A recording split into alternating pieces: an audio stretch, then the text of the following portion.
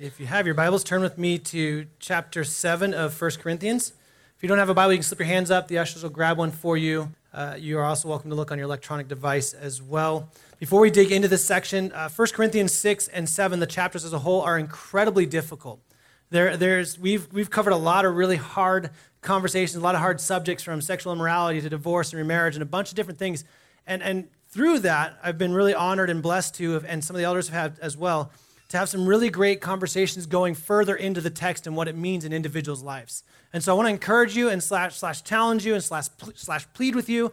If you've been pushed into by the scripture, if God is pushing into and you're struggling with some of the things that we've been working through in the scriptures, I would encourage you to dive deeper into it in your gospel communities, to dive deeper into it with your families. And if you need to, come to the elders and let us walk through this text with you, because there is a lot of really, really hard things for us to chew on and a lot of really, really hard things for us to work through, especially when you start thinking about how it specifically applies to your life today and the different circumstances that everyone's in. In this section of Scripture in chapter 7, it's almost like we return back to the idea that was prevalent in chapter 6 when God was trying to show us that we aren't to live. The sexual immorality and all the thieving and all those different things that we were operating out of, that Corinth was operating out of, is not a part of the kingdom of God. That we are to live true, even though the kingdom isn't fully here yet, we are to live true as we are a part of the kingdom of God. And so that's the theme that kind of sets back into here, kind of through this discussion of divorce and remarriage. And this is a really, really great section. Actually, if you're single, I'm glad you're here today. Not because it's good that you're here, not good any other day, but this is finally the time we turn the corner in chapter 7 where we stop talking about marriage and divorce and we start talking about single. And so I want to encourage you that this is a set of scripture that will define, hopefully for you, what it means to be single. And if you're here today and you're married, you're like, oh, good, I should have just stayed home. I can just check out. Don't do that, because there's a lot for you as well in that. So because it's a huge, huge chunk of scripture, we're going to be in chapter 7, 25 through 40. I'm just going to take it verse by verse instead of just reading through all of it so that we can know where we're at. And so, again, look with me at chapter 7, verses 25 through 40 is where we are. He starts it out saying, now concerning the betrothed. Some of your versions may say virgins, concerning the virgin. Betrothed was the language of someone that was in this day committed to someone else in engagement. With maybe the word we'd use, engagement. But in this day, we got to remember that marriage was very, very different than today. Marriage wasn't like, hey, I fell in love with this person, let's get married. It was usually you were placed because of some economic position or some kind of tying of families together. It wasn't always just, I love you, let's get married. It was hey, this is what will be beneficial for the family, the name, the crops, whatever socioeconomic status we are in. So a lot of times betrothal would be this period where a parent would look to another parent and say, I'm committing my child to you. And this is to your child. And that's kind of the betrothal there. And he says, so concerning them. Now, one thing we have to know that this section, we've already talked about unmarried. He's used this term unmarried. And in that term, it's best understood in the context of this text as those that are either divorced, those that are, it could potentially be those that have never been married, or those that are widowed. And that's how it's been used before. Here he singles in on virgins or betrothed. So this is specifically talking about someone that has never been married before. Someone that has not been married or is engaged with the process of most likely becoming married. There were also during this time a lot of people that would just never marry but live as committed people together but not consummate the marriage physically. And so they were just kind of this way. So that could be a small group of the betrothed. Either way, that's what's going on in this context. He says, right after that, he says, I have no command from the Lord, but I give my judgment as one who by the Lord's mercy is trustworthy. Now, we've talked about this before when he says that this isn't a command from the Lord. What he's saying is, look, Jesus didn't speak specifically about this. So there's no command from Jesus on this very topic. But what I'm saying is trustworthy. So if you look at this text, and especially the context of where we're going, especially when he talks about being single or being married, there's not a command that you are to stay single or that you are to be married. In fact, he's just giving us really wonderful wisdom for us to listen to. And he's trustworthy because he's submitted to the Lord. He's already laid out his credentials. This is God and the Holy Spirit working through the Apostle Paul to bring us this letter that's been preserved over time. So again, it's not a command, what he's saying. He's saying this is just judgment. Verses 26. I think that in view of the present distress, it is good for a person to remain as he is. Are you bound to a wife? Do not seek to be free. Are you free from a wife? Do not seek a wife. But if you do marry, you have not sinned. And if a betrothed woman marries, she has not sinned. Yet those who marry will have worldly troubles, and I would spare you that. Here, it's right there. Marriage is all the troubles, guys, okay? It's in the scripture. It's biblical. So this section is saying, look, it's okay to marry, and it's okay not to be married, and it's okay to stay single, but it's okay to be married. And he's saying, look, this isn't a big issue here. A couple things that we need to know in this section. He says one of the reasons why he's saying it's better to stay within the position you're in. So if you're not married yet, don't get married. If you're married, stay married. The reason he uses is because of the present crisis, or the present struggles that are happening. Historically, we don't know what present struggles are happening in Corinth at this time. The only assumption is that if there is any difficulties, it's just the difficulty of Corinth being a heavily pagan culture, and Christianity trying to work its way in and dealing with living in light of that. So there might be some socioeconomic pressure. There might be some kind of some popularity pressure pushing people that way. We don't know what the conflict is, but one of the reasons why we're given to stay in the current position that you're in is because it's just difficult. It's just hard. I think one way that some scholars lay this out, and it makes sense, is just recognizing that living in this world as a follower of Jesus is just difficult. It's really difficult. And for some reason, we have in the church, it's seeped into the church, we've made it seem like a broken person getting married to another broken person, and somehow it's just marital bliss, right? Math doesn't work that way. Two broken people make two extra problems, right? Like it's just mathematically makes sense, hopefully, right? And yet he's saying, look, it's difficult. You're going to have all sorts of struggles in marriage. He's not down on marriage. He's already said you don't sin if you marry. It's good to marry. In fact, there's a lot of other scriptures in the New Testament that talk about the beauty and the value of marriage. What we got to do as a church, and we got to change this right away. Hear me on this. We got to stop treating marriage as the end goal. We got to stop operating as if marriage is it. And that's, if you want to, you know what, you're kind of like the B team if you're single in the church. You can't really be on varsity yet until you really get married, because then you'll actually have value. That's just not true in Scripture. That's not what we see here.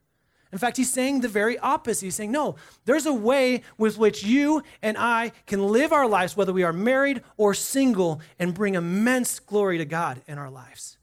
And that's what he's saying here. So he says, the other thing we have to recognize, that I think part of why he's not saying this command, and this is something that culturally makes sense, the reason why he's not commanding this is because there was asceticism was a huge, huge thing in this culture. It basically, what that means, it's a voluntary abstaining from the satisfactions of bodily and social needs, including food, drink, sexual activity, sleep, clothes, wealth, and social interaction. There were ascetics, there were people all over Corinth that were saying that this is the position that they need to hold. This is why the question about sex within marriage came up, was because ascetics were saying that sex is bad. You just shouldn't be married. So abstain from it completely. And that's what this is doing. So when he says, if he comes out and says, I command this, even though Jesus didn't do it, he's gonna have to walk this weird line where he's trying to confront the ascetics and their views, but also help the Christians understand what healthy living is inside of this. So that's why he's walking this brilliant line here. Another thing that happens in this text is, and we have to see this, but Paul in this text is not against marriage. He's not against marriage. He's not saying that you who are married are less than, or even you who are singles are less than. What he's saying is both of you have a role in the kingdom of God. And he kind of makes the point here as we move forward. Let me move on here in verses 29. This is what I mean. This is what I mean, brothers.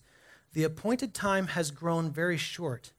From now on, let those who have wives live as though they don't, as they had none, and those who mourn as though they were not mourning, and those who rejoice as though they were not rejoicing, and those who buy as though they had no goods, and those who deal with the world as though they had no dealings with it. For the present form of this world is passing away. Now, this is really important for us to understand. To date, any Jewish author prior to Jesus Christ sitting on scene viewed two ages as a whole. The present age, the age that had been destroyed by sin through Adam and Eve, and that was the age with which they were living, and all the prophets and everyone that prophesied of the coming Messiah, that was the new kingdom, the new age.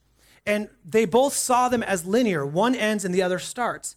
Jesus, when he sets on scene, we know that it's not linear. He dies, and then he's resurrected, and then he sets apart the new kingdom. And so now you and I are a part of the kind of the convergence of those two kingdoms. They're overlapped. They're happening at the same time. The present world is passing away. It's dying. It's going away. And the kingdom of Jesus, which is already here but not complete, it was ushered in through Jesus Christ, and it'll be completed through Jesus Christ's second coming.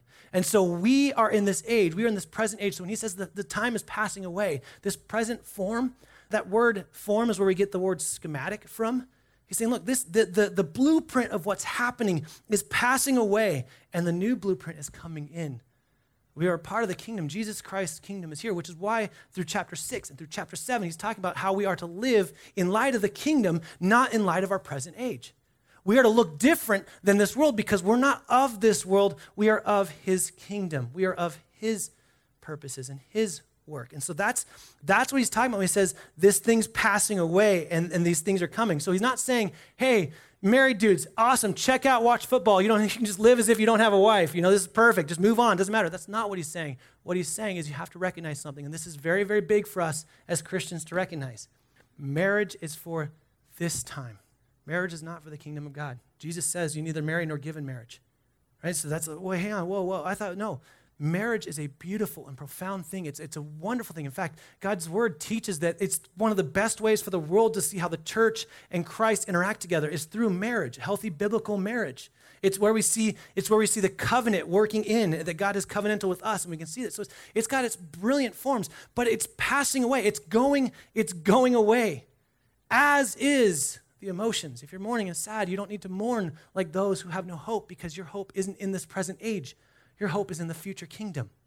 Your hope isn't in this. So then when we as Christians see a brother or sister breathe their last breath, as painful as it is, we know ultimately that they are in the Lord, and it is much better for them. He's saying these things pass away. So when he's telling you, he's saying, hey, live as if you're married, as if you don't have a wife. He's saying your marriage shouldn't be about building your family only here. Yes, provide for your family. The scriptures talk about we can't divorce those from this text. But what he's saying is your marriage, the way that you operate, should be putting more stock and value in the kingdom of God than this present age. The same can be said of our finances. The same can be said of our possessions. What he's saying is this is the way we are to live. So singles, hear this right now. Before you're married, before you're even married, you are to be investing in the kingdom of God with your life. Every aspect of your life is to be about his purposes and what he's doing. And that's where you stay. And the same is true of marriage. Saying marriage, the same is true of you. You are to stay faithful to God's word. You are to be in place of where he's got you. He's gifted you to be in this position of singleness. He's gifted you to be in this marriage right now. And that may be for a season, and that may be for a time. Marriage, he always says, is through all of life. But as singleness, you might spend the next 10 years in this giftedness. Either way, you are to be faithful. I think it's also worth saying this. Married people can't be faithful to the Lord if they are unfaithful to their families. It's not, you can't divorce those. A married person cannot be unfaithful to their spouse and to their kids and somehow still remain faithful to God. No, that has to be reconciled. Faithfulness is expected in marriage. So I don't have to be married anymore. I can just kind of walk away. I can just hit cruise control. I got the ring on her finger. She said I do. I can just take off the gas and stop pursuing it. That's not the case. You keep pursuing marriage because that's where you're at. And that's where God has you. And then he goes on here and he says, so being free from stuff, being free from those things. He goes on and says, I want you to be free from anxieties. The unmarried man is anxious about the things of the Lord, how to please the Lord. So biblically it says that all of men's anxiety is because of marriage. I just want to throw that one out there too. No, I'm just kidding, okay? So don't stone me.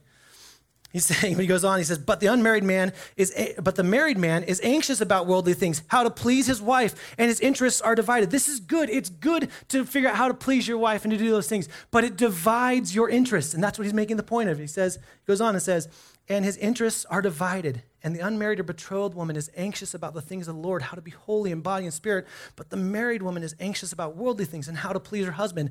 I say this for your own benefit, not to lay any restraint. That word could also mean noose, not to put a noose upon you, but to promote good order and to secure your undivided devotion to the Lord. Now, hear me on this. Married people, I love my wife, Jen. She is awesome. Okay, she's fantastic. there are things that I have to be more anxious about now that I've married her that I had, weren't even on my radar. Let me just give you a couple examples, okay? When I was first married, before I was married, I had in my spice rack was salt and pepper. I mean, what else do you need, right? Now I have a whole cabinet of spices. I didn't know that was a thing, right? Now she makes great food, but for me, food was like you eat the same thing every day, over and over and over again. It's calculated, it's easy, it's cheap. I had to make a rack for essential oils just to hold all of them. I didn't even know that was a thing, right? Anxieties come about marriage. You start having to pay attention and focus on things that you weren't used to doing or you didn't know what was going on. When I was first married to Jen, I had 3 pairs of shoes. I had tennis shoes, dress shoes, and flip-flops, maybe a pair of soccer shoes. I married into a woman she's great with money. She's awesome, but I married into a woman that loves shoes, guys. She'll be like, hey, what do you think of these shoes? I'm like, don't you have a pair just like that? The heel's slightly different. Wait, what? Okay, so we need this. Well, that's the wrong color. I need this color too. But this is 4 of the same color of shoes. This makes no sense. You have to give yourself to marriage. It's not bad. It's not bad to want to have a house with art on it instead of living in your sleeping bag at your bro's basement. That's fine, right? It's not bad to want those things, but it divides your attention. It divides your finances. It divides your efforts. You have to do these things. It would be wrong for me to say, honey, enjoy the basement with my bro, and we're gonna have that. It'd be wrong, right? No, I'm supposed to pursue those things, but you get distracted if you're not careful. You can lose sight in that. Even Jen and I have to have this conversation, wrestle with it. Are we building our kingdom here? Or are we building His kingdom? Are we looking at our stuff as a purpose to be comfortable in this place, which is not bad to seek some kind of comfort, but so often I think it becomes the thing for us. Before I was married, I didn't have to think about those things. Here's the truth. I can't do what God wants me to do in the role I have without my wife, so I'm so grateful that I have her and the way that we can partner and do ministry together. I truly believe that the way for me to please the Lord is with my wife. But some of you right now, you feel like you have to be married to please the Lord, and that is just not true. What he's saying right here is saying, look, marriage divides it. Add kids in it, divides it again. I think I've got 4 kids. I'm on 10% time right now, right? I got nothing left. Right? It divides you. It divides your interests. I got a bunch of other family that I got to get to know, as does she. It's not like you gain more time. I also want to be really careful to saying this. Singles, I believe it's kind of a lie when we say you have all the time in the world. Because if you are, the singles that I've interacted with that truly love the Lord and want to serve it, they're way busier than even I am. Because they're doing so much because they don't get to just come home and at 7 o'clock put the kids to bed, or 7:30 or 8 or whenever it is, right? Put them to bed, 9, 10, sometimes, whatever. They don't get to put them to bed and then just have that time of intimacy and conversation. They have to go out and seek that and find that and do that. And so they do it with different groups of people, which is fantastic and wonderful. But it adds a lot of work and a lot of time and a lot of investment. It's not just simple hey, we're on the couch together, we're both tired, let's talk about our day. You don't get that. Being married divides your attention. There are times I come home and Jen wants to talk a lot. That's not bad, right? It's not bad. But sometimes I'm not there because I've poured myself out. But as a husband, and what's biblically commanded to me, I don't get to check out. I'm expected to engage in that conversation and not just go through the motions, but to pursue that conversation with my wife. A married person is divided. That's what he's saying here. He's saying you're going to be divided. Verse 35 kind of supplies the most crucial clue in the whole chapter for determining when marriage is or is not appropriate in your life. He says basically whichever state enables one to live in a right way in undivided devotion to the Lord is preferable. So if in your life you can live single in undivided attention to the Lord, then do it. You're not a less than. You're not something must be wrong with you. You seem like you're a good-looking person. Why haven't you gotten married yet? There must be something seriously wrong with you. That's not the truth. The truth is, if you can live as a single person with undivided devotion to the Lord, then do it. If you can live as a married person with undivided devotion to the Lord, then do it. And that's what he's gathering here. That's what he's saying. We have to stop putting the assumption that the arrival in life, the completion in life is marriage, because that is just not true. Because then Jesus wasn't complete. We have to see that. We have to recognize that we should be this way. Singles should regard their present unmarried state as a special gift to please God. Singles, hear me on this, please. Don't wait. If you are right now going, man, I really wanted to do this mission or this ministry. I wish I could do this, and you're holding out because you want to do it with a spouse. That's not a bad thing to want. But to hold out from doing what God is stirring in your heart is the wrong thing. Go, pursue that. It's been said a million times. Just run as hard as you possibly can after Christ in every aspect of your life and look right or left. And if anyone's cute running next to you at the same speed, like maybe that's your mate, okay? Like just do it that way, right? But just focus on the Lord. Just give yourself to the Lord. We have so many singles here that invest in so many different ways. In fact, our kids' classrooms are full of college students or young adults that aren't married yet. I love that. That's not a second-class spot where, you just have to serve your time because once you're married and you have kids, you don't have to serve them. They're parents. You should be investing in that classroom. But it's an opportunity to just invest and to go and to mature. Don't feel like your life is on hold. That's a lie that the enemy wants to tell you. You can pursue Christ in singleness. He goes on here. He says in verse 36, if anyone thinks that he is not behaving properly toward his betrothed, if his passions are strong and it has to be, let him do so as he wishes. Let them marry. It is no sin. But whoever is firmly established in his heart, being under no necessity, but having his desire under control. Pause. I want you singles to hear this. I'm going to read it again. You can't stop me because I'm up here, okay?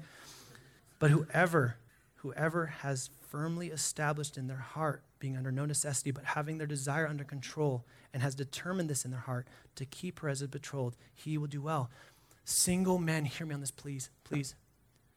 Your singleness is not an excuse to run from responsibility. Your singleness is not an excuse to just waffle through your 20s and just not really pursue anything and not have vision and just kind of run around and play video games in your parents' basement. Like that is not what this is an excuse for. You should be establishing in your heart what it means to be single, so that you don't drag some wonderful sister or brother in the Lord along with your unknownness. I've seen guys do this over and over again. They have no idea what they want. They have no vision. They've not spent any time to figure out what singleness is, and they bring some sister in Christ along for the ride, and they just drag them through the muck and mire. Establish in your heart what it means to be single. You should do this even if you are going to be married in a year or two. You should firmly establish in your heart, what is the will of the Lord for me as a single person? I will trust him when marriage is, if it is something. And some of you, hear me on this. Some of you have been gifted in a way to spend a large chunk of your life, if not all of your life, as single. You are not forgotten by God. You are not a second-class citizen. You are not a mistake. The reason why you need to do that is some of you, specifically women, I see this, they start getting older in age, like 28, 30, 33. They're like, something's wrong with me. I don't know what's going on. No one will pick me, right? And then you end up making decisions that go against God's word to try and make something happen because you're lonely or afraid that you're going to be alone all your life. Marriage does not solve loneliness. Guys, the suicide rate is just as high in marriage as it is in singles. Marriage does not solve loneliness. Don't put that on your spouse. Christ solves loneliness. He is the one that takes from us the loneliness and shows us that we do not have to be lonely and we can be fully established in him. We can be complete in him. It says if you're betrothed, if you're behaving improperly, one of the other things here is this is going back to the sexual tension idea. Also, if you're coming to age. At this time, again, arranged marriages, they were like 13 years old at this kind of time. And so she's coming to age and she wants to be there. What he's basically doing and dealing with is there's an argument or there's conversation happening where a betrothed man doesn't want to maybe get married because it was an arranged marriage anyways, but the woman is growing in age and she's ready to have babies and she wants the family saying, look, it's okay to marry. It's okay. But hear me on this. And I've said this before, marriage does not fix your sexual struggles. It does not fix that. Stop putting that on your marriage. You have to see Christ work in your heart to deal with lust and porn and all those things. Being married will not mitigate those things. In fact, in some ways, it can exacerbate it if you're not careful. Please know this. Like he's saying, look, it's okay to get married, even if you are betrothed. It's okay to follow through with this because that's the act with which you're doing. But he's also establishing something that's really interesting. And one scholar says it this way. Paul's commands necessarily favor neither of these approaches, but they do suggest that betrothal is a serious matter. Engagement is a serious matter, not to be entered rapidly. Yet once entered, it is not the binding covenant marriage is. I do this in all of my premarital. This might make people not want to use me for premarital. I tell them the very first time I meet with them, you are not married yet, and I'm not going to treat you married. And there's still a chance that you shouldn't get married. That is the truth of what engagement is. That's the truth of betrothal. He's saying, look, it's not the covenant. The covenant is when you say I do before God. So what he's saying here, and he goes on, he says, careful thought and prayer should continue as to whether the marriage should be consummated. A balance must be struck between not prolonging engagement to such an extent that it leads to sexual frustration or sin, and not making it so short that couples enter married life unsure if God's will has been done. Let me read that last part again. That your engagement should not be so short that couples enter married life unsure if God's will has been done. It's a brilliant quote. It's establishing the same thing. If you establish in your heart that the Lord is gifted you, He's willing you, He's leading you to get married, then establish that, and that's great. But live single until you are. And do it right, and not single like I can do whatever I want, but single like I can be ferociously chasing after the gospel and serving God and being a missionary all across the world. You can pick up tomorrow and leave for Syria, and you don't have to worry about whether your wife or children are going to be okay. You can just serve Him faithfully without distraction or division. He goes on in verse 39, he says, a wife is bound to her husband as long as he lives. This has been the theme, and this is why I said earlier, and you guys can go back and listen to the podcast, this is why earlier I said, I just don't think God wants divorce. Every marriage is seen as forever. When Jesus is talking about this in front of the disciples, and I love the disciples because it gives us hope, right? He talks about how marriage is to be bound forever, and that really that was hardness of heart, and this is what it is. And the disciples are like, wow, it'd probably be better just not to marry if that's the expectation, right? Like they're saying the same question that many people think, like, whoa, forever? Like forever? There's no way out? There's no, like, it might be better just to not marry. And Jesus says you do well if that's the case, right? Marriage is forever. This has been the theme through all of Corinthians. You are bound to one another. But if her husband dies, she goes into this again, she is free to be married to whom she wishes, only in the Lord. Only in the Lord. Now, I talked about this slightly a little bit earlier on, but because I'm picking on you singles today, I want to really hammer this in, okay? This only in the Lord is saying only someone that follows Jesus. And let me just say this clearly, singles, if you are desiring to date someone, if you're desiring to be married, and you cave on the idea of dating someone that isn't a believer, you do wrong. You do sin. 2 Corinthians 6 tells us to not be unequally yoked, right? You can do it. Look, it's not an unforgivable sin. God will forgive you, but it causes so much pain and so much trouble. I cannot tell you how many people in this community that have been destroyed by a relationship because of someone that wasn't a believer and someone that was, and the actions that they took during that relationship compromised what it meant to follow Jesus. So much pain. Okay, let me just be a little bit clear here. You really can't control who you fall in love with. You notice something here in all of this section of marriage and remarriage or singles, one thing that the Apostle Paul never says is, well, do you love her? Well, if you love her, that's not in here anywhere. You really can't control that, but you can control who you spend time with. You can control who you date.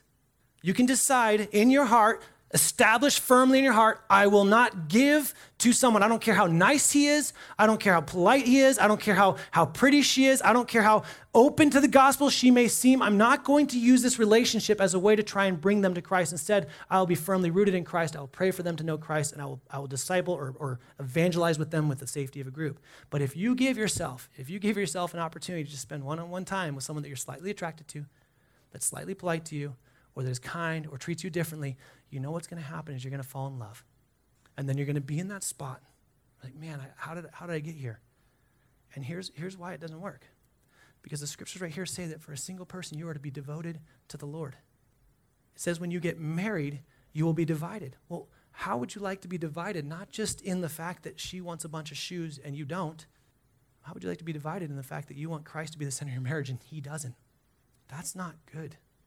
That's not a good way to go about it. That's not ideal. I don't recommend that. The scriptures don't recommend that. And so my encouragement to you, please, if you are single and you want so badly to be in a relationship, don't give on this area. I promise you it brings so much pain. Can God do something amazing in it? Absolutely. Can he redeem it? Absolutely. We have people in this church that have come to faith after they've been married as one believer, not believer. I love those stories. God is capable of bringing redemption in every way. But why in the world would you set yourself up for that opportunity? Because just like it said earlier before, you have no idea if they'll ever come to know the Lord. You have no idea. So don't do it. Singles, don't date that way. Some of you, that may mean right now, like, oh man, I'm in a relationship I shouldn't do, or I find myself liking someone. Bring community around you. Bring community around you to help you navigate that situation, those conversations, because honestly, I have not seen anyone, and my own experience here, I have not seen anyone that is a believer date an unbeliever and hold true to what God commands them as a believer. I've not seen it happen. the believer is always drugged down into compromise. And so I don't want that for you. I don't want that for my kids. I don't want, if you're single in here and you don't know how to say no, like, let me come along. I'll tell them no, okay? Like please, it's just not good. It's not good. And I understand, like, you might be afraid that if he leaves or it's going to hurt him or her, and then I'll be alone again. Your loneliness isn't solved by marriage or relationship. Your loneliness is solved by Christ alone. Stop putting that on a future spouse. It's not right. It's not fair. It puts them in the position of God, and they are not God. Jen is an amazing woman. She makes an absolutely horrible God, as do I. I make a crummy God. But guys, it is very clear. Only in the Lord do you marry. And then he says on, yet in my judgment, she is happier if she remains as she is. You're going to be happier if you don't get married. That's what he's saying here. And again, it's not because he's down on marriage. It's not. And again, we know from history to some extent that the Apostle Paul was married at some point. He was married for some point. It's pretty clear that we see it. Now, we don't know if he's widowed or if she left when he came to faith in Christ. We don't know the context with which it is, but he's speaking from personal experience. He's been married and he's been single. And he says, look, I am undivided as a single person. I'm very divided as a married person.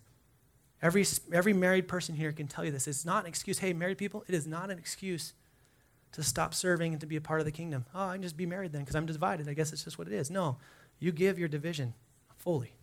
You don't pull back there. This is kind of the last few things I want to just encourage you with. A couple questions that singles you should ask. Is this the right time to pursue marriage? He talks about this present trials. I think a lot of times if you were just single, if you just ask, is this really the right time to pursue marriage in my life? Like, does it make sense? Have I established who the Lord is in me? Do I feel confident in that way? Is this the right time? That's a really great question to ask if you're single. Because then if the answer is no, don't date. It's not like if you date, you're going to, oh, well, maybe this is the right time. Don't date. Someone asks you on a date, it's like, sorry, this isn't the right time. Just establish that in yourself. A second thing we need to do, and this is so big and so key, for a long time when some of you have been here later at Rev, we started out with like a lot of young adults, okay? It was like 60, 70% young adults. It was really kind of, the scales were tipped in a different way. And I remember I would be talking to someone that wasn't in the young adult age, an older married person or, gray hair or whatever it may be, and they'd be like, man, there's a lot of college students around. Kind of like they were saying, man, there's a bad cold going around. This is like, and it was like, no, this should be celebrated. One of the things that we as a church have done poorly, and the church as a whole has done poorly, is bring about family for singles. Married people, you can check back in, okay? Wake up, okay? Come back, okay? Hear me on this. You should be pursuing people that are single in this community. You should be involving them into your life, not just so they can babysit, although that's a perk, right? But that you should be bringing them into your life and saying, I want to do meals with you. I want to get to know you. I want to serve you. I want you to experience family in a way, because some of them are going to relationships. Some single people are running to relationships because they just want to experience some kind of relationship. Instead of recognizing those relationships, the church is commanded to fulfill that relationship. So that a single person can be like, oh, I don't have kids, but the Angelos kids, they're pretty much my kids anyways. And to them, they call me uncle, whatever it may be. That's the way it should be. We should be operating. You should be bringing single people into your home, and they should be like infesting it and being around you, and they should be just rubbing shoulders. Here's why. Hear me on this. I don't care if you're the smartest 23-year-old person in the room. Okay, I don't care if you're brilliant. You still have something to learn from someone that has more experience than you. And I don't care if you have the most experience in the world. You still have something to learn from a single person that's on fire for the Lord. Guys, we are to do this together. So as the church, we need to fold single people in. Here's why. Because there are people sitting in this room. I guarantee it. There are people in this room that don't know it yet, but they are the gift of singleness for the rest of their life. Or there is someone that has been divorced in an ugly marriage and they recognize that they can't remarry, or someone that will be widowed. And I don't want them to assume that for them to be complete again, they have to seek out a relationship. Now, if that's the Lord's will for them, that's great. But I want them to see and experience community the way that God intended it to be. We are the family. We should be pulling people into our homes all the time, rubbing shoulders. Look, I don't care how hipster they dress and how much you don't understand them. Involve them into your life. Get to know them. Find out why. You may not relate in any way, shape, or form, but this is the beautiful thing about God and His Spirit. You have the Spirit of God. They have the Spirit of God. We are united. We are one. And God can do amazing things in this way. So married people, we need to pursue singles. We need singles to be the singles. I need you to look at dorky people like me and be okay with spending time with us. Okay? I need you to be open to that and say, you know what, I really want this in my life. I want to experience this. I want to invest in your kids. I love that my girls specifically my girls as they're old, especially my oldest. She's getting older. She's getting close to those teenage years. I pray often and panic slightly most of the time because of it. I love that I know that if I upset her, that there are many people in the same stage of life and in a totally different stage of life that she can go to, that she has a relationship with, and that they can point her back to Christ.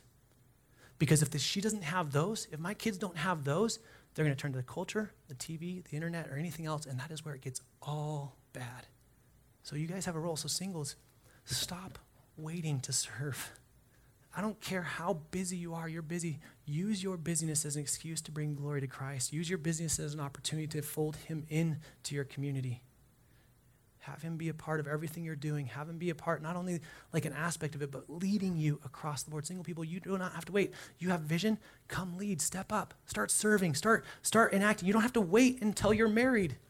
Married people, don't use this as an excuse to quit following the Lord, or to use this as an excuse to just go on cruise control. Well, yeah, I guess I missed my opportunity, so I didn't really do it while I was single, so I guess I can't do it while I'm married. That's just not true.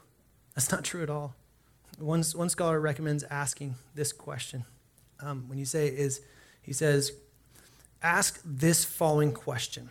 Could I be equally useful to the Lord if married, or would it inevitably curtail my usefulness to him? He then comments, the quantity of time available for Christian involvement may be reduced once we are married, but its quality may be enhanced. At all events, I have no right to marry unless I have honestly faced the question of the impact marriage will have on my Christian life and service. So even though your time may be divided, married people, you still are meant to give quality time to the Lord. Even if you are here and you've raised your kids and you've sent them off and you got grandbabies around, you don't get to check out. You got to push in because you offer something that people don't have when they're in their 20s. You're not excluded to this. For all of us, single or married, if the end of the world truly would come tomorrow in our lifetime or any point, we should have an urgency to work for the Lord today. There should be an urgency in us to recognize that this world, the culture is pushing harder and harder and harder against the scriptures. We should be pushing harder and harder and harder, because here's the truth. This world, as hard as it pushes, it's passing away, and the kingdom's ushered in through Jesus Christ, and he will come again. And until then, we should be fervently, faithfully pushing into him, whether we are single or married.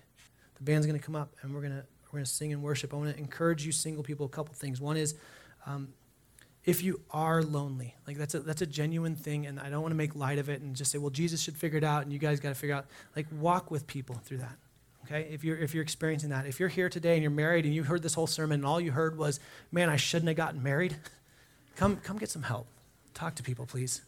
If you're here today and you don't know who Jesus is, and you're like, man, I don't even know who Jesus is, but I'm here and I'm curious, I would urge you, plead with you to ask someone you know, or to ask someone that brought you, or come to talk to one of us and find out who he is and what he can do for you in your life. Because it's not just a better life, it's life over death.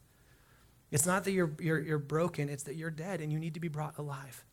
And yeah, as he brings you to life, you'll recognize, like many married people here, man, I brought my brokenness and her brokenness in the marriage, and it's just been like a brokenness fiesta all the time, right? Like, woohoo.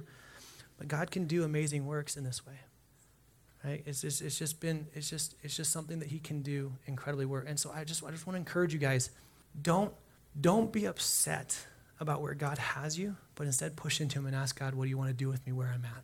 Let me pray. Heavenly Father, we thank you for the ability to be married and to be single. We thank you that you haven't given us a command to pursue only one of those. And God, forgive us for the ways where maybe us married people have pushed that on singles. And forgive us as singles maybe where we've pursued marriage outside of your will because we just were afraid to be alone or to get alone in ages. Or we just settled for the closest thing to what we're looking for. God, would you give the single people in this room just a laser focus on your scriptures, a laser focus on you, and where no matter how amazing the guy is or the girl is, no matter how beautiful they are, no matter how incredibly speak or how eloquent they are, if they aren't submitted to you, God, they wouldn't even give them a chance in a relationship that way. Instead, they would pray for them and evangelize them and show them who Jesus is. God, I know that many people here are wrestling with being single. And so, God, I just pray that you'd bring that peace that surpasses all understanding when we fix ourselves on you. Lord, for the married people that now are realizing I just verbalized all the struggles that they're feeling, God, I pray that they wouldn't just verbalize those struggles, but instead would press into you, into community, press into what it means to be bound together in a covenantal relationship with their spouse. And Lord, as we continue to move forward in the scripture, God, I pray as a community, we would be a community where people, single, married, divorced, widowed, engaged, would be able to experience community and family outside of just their own nuclear version, where single students would feel like they have a home to have a cooked meal, even though their home is miles away in a different state, where singles that are older in years would feel like they have a role to be an aunt or a grandma to someone, even though they've never married or had their own. And God, where married people recognize that it is our job, our role to involve these people into our lives, God. We thank you for the ability to do this. We pray all this in Jesus' name. Amen. Amen. God is good. Thank you, guys.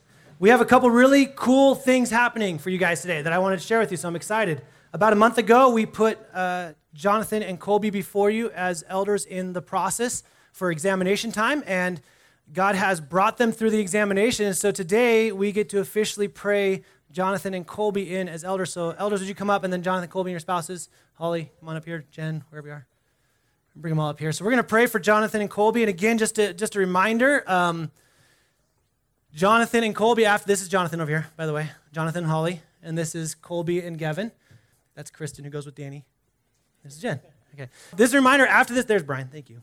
This is just a reminder that after today, we've prayed them in position. They are not less than, they are equal with us as elders. They hold the same position as us. They are your pastors, and we're super, super excited. And so we wanted to just let you guys be a part of this. And so Brian and Midori over here, Brian was going to be praying for the elders. I want to just encourage you guys, if you want to, you don't have to, but you can stay seated. But even if you just lift your hands out as if you're reaching to them, because again, the enemy does not like to see people step out in faithfulness and obedience to him or to God, and the enemy wants to push against them. And so these are your elders, and I want you guys to be joining us in this prayer time as well. So let's pray for them. Brian. Okay. You're going to move up, huh? Okay. Heavenly Father, I hold up to you not only John and Colby, but their entire families. Gavin and Holly and all their beautiful children that they are raising in this church with each one of us, Lord. I know there's many of us that look at these men and wonder, will they lean on the side of discipline and holding us to the scriptures, or will they lean on the what we believe is the other side of the spectrum of mercy and grace, where they are one of the same? That, Lord, that my benediction would be that these men would look at every one of you that come before them, but as they examine your heart and the scriptures, they do it through a lens of grace and mercy, as our Lord Father has done with us each and every time we've come and laid at his feet broken. And in Ephesians 4, it jumped out at me that the hardest part of being a leader in the church is unity. And Lord, just to read Ephesians 4, walk in unity. I, therefore, the prisoner of the Lord, beseech you to walk worthy of the calling for which you were called, with all the lowliness and gentleness, with long suffering, bearing with one another in love, enduring to keep the unity of the Spirit in the bonds of peace. There is just one body, one Spirit, just as you were called in one hope of your calling, one Lord, one faith, one baptism, one God and Father of all, who is above all, and therefore all, and in you all. And Lord, I just ask that these men lead each one of us with one Spirit, and that's your Holy Spirit, Lord. In Jesus' name, I present these men to you, the congregation. Amen. Amen. Amen. And because we wanted to see how many people we could fit up here on the stage, before we move to the next thing, I just want to encourage you as the congregation. The scriptures are clear as those members of this church to be a joy to lead. And one of the ways that you can be a joy to lead is, I get this, I've talked this a lot, it's been basically just me as a staff elder, now it's John as well as a staff elder, but Brian and Midori and Danny and Kristen have done so much, and we'll get sometimes the thank yous, but they'll kind of go behind the wayside. And so I would just encourage you guys to admonish and encourage these families to to be a joy to lead and to push into them. If you think of something that you really are appreciative of that God's doing in this church, like thank them for their obedience of it, because we will hear about things that are struggling in the church, which we're grateful for, but sometimes it can all be very one-sided. And so just encourage you guys to bless them. The other really, really exciting news is we have hired a youth director. Woohoo! Yes. And so Terrell and Whitney, would you come on up here? This is Terrell and his wife, Whitney, and their child. Sorry, that's like there. Yeah, she's expecting, which we're super excited. This is Terrell. We hired him to be the youth director. This is his wife, Whitney. We're super excited for them to be here, and so we wanted to pray for them in as well. So this is the person that you guys can come to whenever something's wrong in the building, because he's over the youth, right? No, we're super excited about their hearts. I'm excited to get to know them even more. I'm excited to see what God does in and through them for this community, especially just their desire to see the next generation grow. So I'm really, really excited about it. I've said excited a lot because that's how excited I am. So let's pray for them real quickly.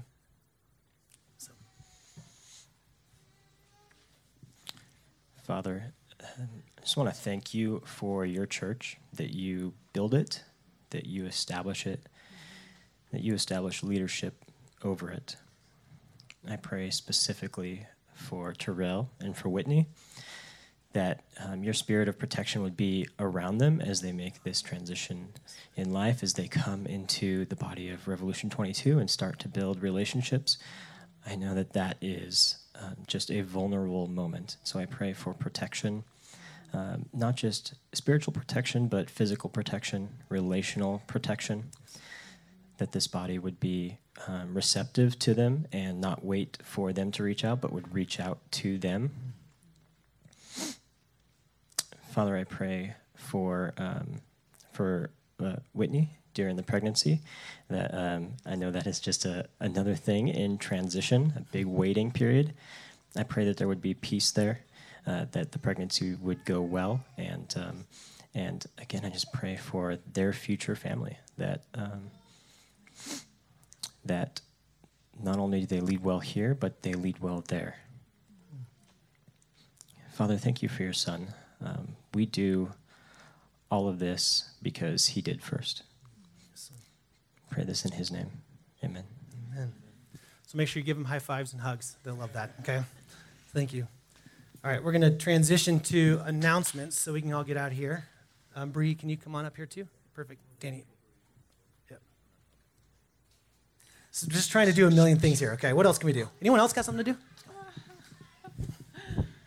Hi, I'm Bree Livingston, and I have the honor and privilege of getting to plan the women's retreat.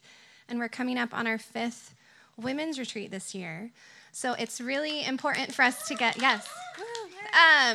up here and just announce that this is the last week for the early bird registration. The retreat is the first weekend in